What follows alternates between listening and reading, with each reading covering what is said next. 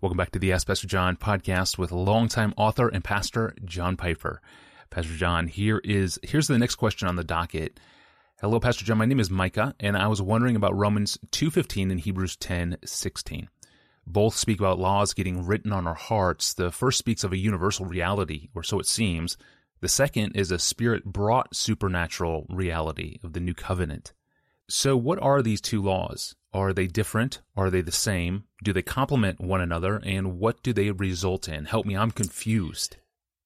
One of the great things about this question is that it gives me an opportunity to, with both of those texts, Romans 2 and Hebrews 10, to say something amazing about the nature of mankind in general that I think would be really helpful for us all to know, and something wonderful about redeemed mankind in particular. And both of those insights are, I think, tremendously important for living in the world. So I'm glad the question was asked. So first, let me admit, first of all, that there are scholars who understand the law written on the heart in Romans 2:15 and the law written on the heart in these new covenant passages like Hebrews 10:14 as referring to the same experience of transformation by the Holy Spirit in the heart of the Christian. That view is more common today. Very few took that view historically. It's not my view.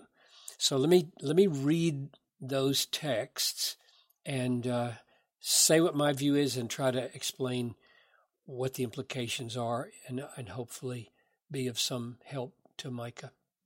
Let's start with Romans 2:14. For when the Gentiles who do not have the law by nature, and I emphasize that phrase because it ties this passage in to Romans 1, where Paul was dealing with not with redeemed people and what they do by virtue of the Holy Spirit in their heart, but things that they do by virtue of being created in a human nature or a male and female nature. So let's start over. For when Gentiles who do not have the law by nature do what the law requires, they are a law to themselves, even though they do not have the law, meaning the law of Moses.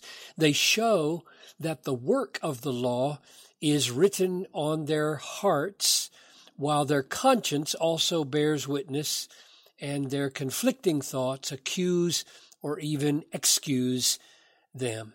So the picture here, I think, is not of born-again, redeemed people who are enabled to walk in a way pleasing to the Lord by the Holy Spirit, but of the Gentile world in general who have enough knowledge of the moral law of God in their hearts by virtue of being created in God's image so that their consciences are conflicted, sometimes approving, sometimes disapproving.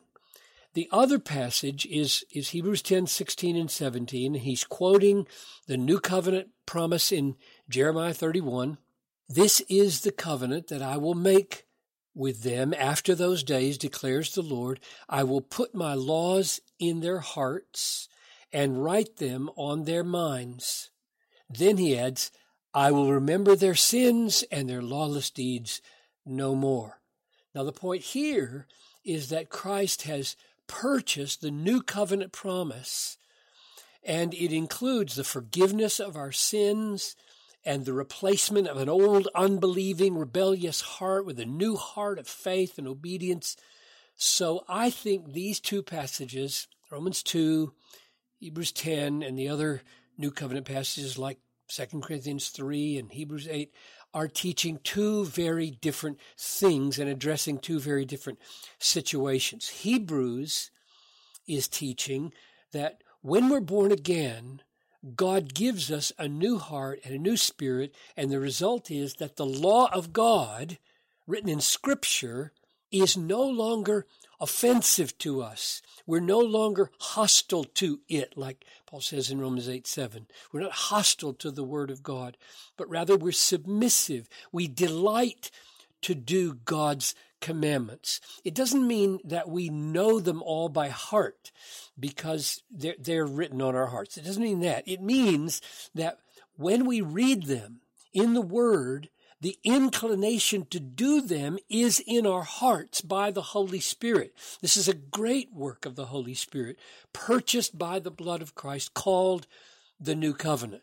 That's what I think is going on in Hebrews 10, and it's an awesome privilege for Christians.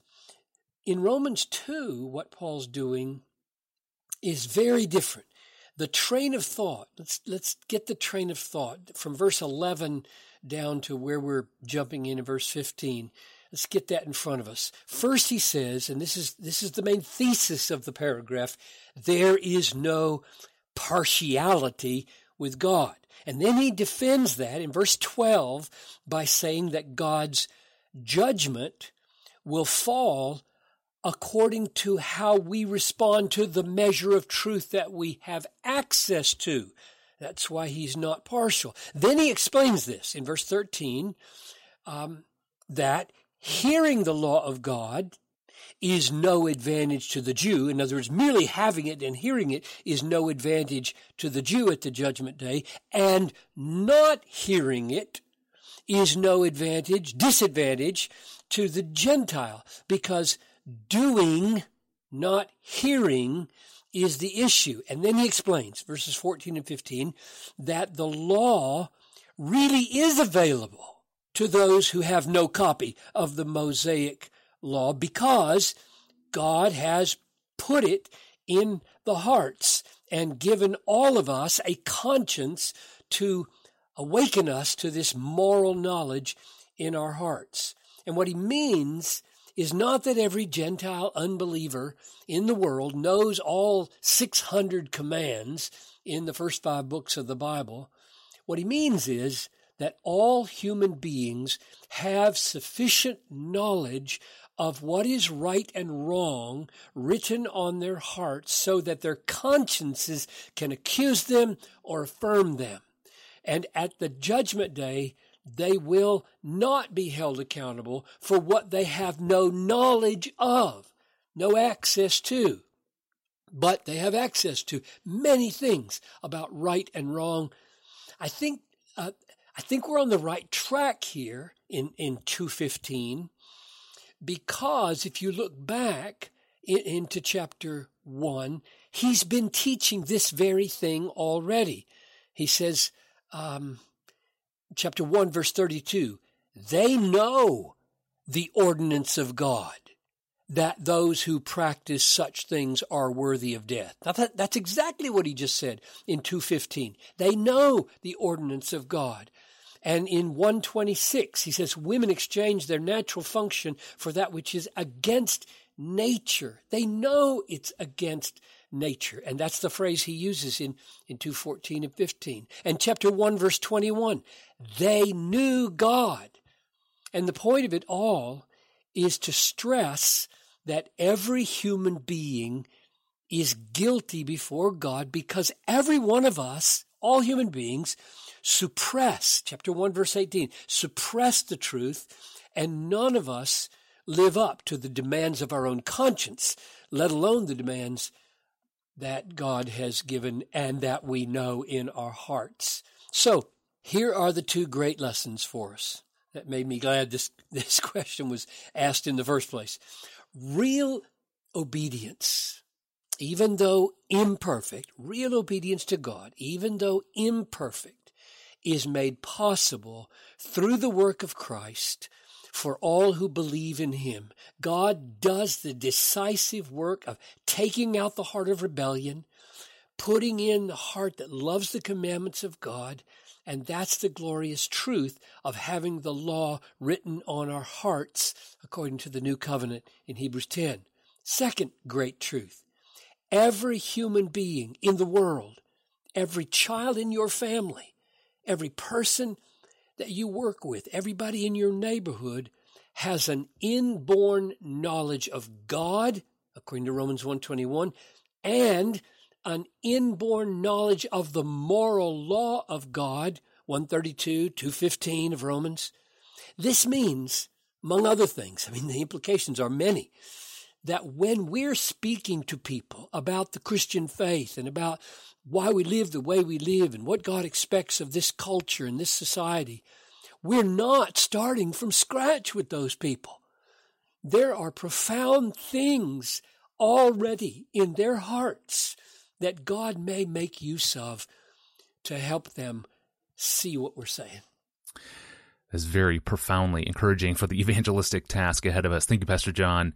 And for more details about this podcast, or to catch up on old episodes, or to subscribe to the audio feed to get the new episodes as soon as we release them, and even to send us a question of your own, go to our online home. You can do all of that there at desiringgod.org/askpastorjohn.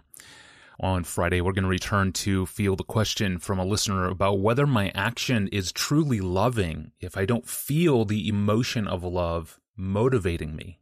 Such a great question. I'm your host, Tony Reinke. We'll see you on Friday.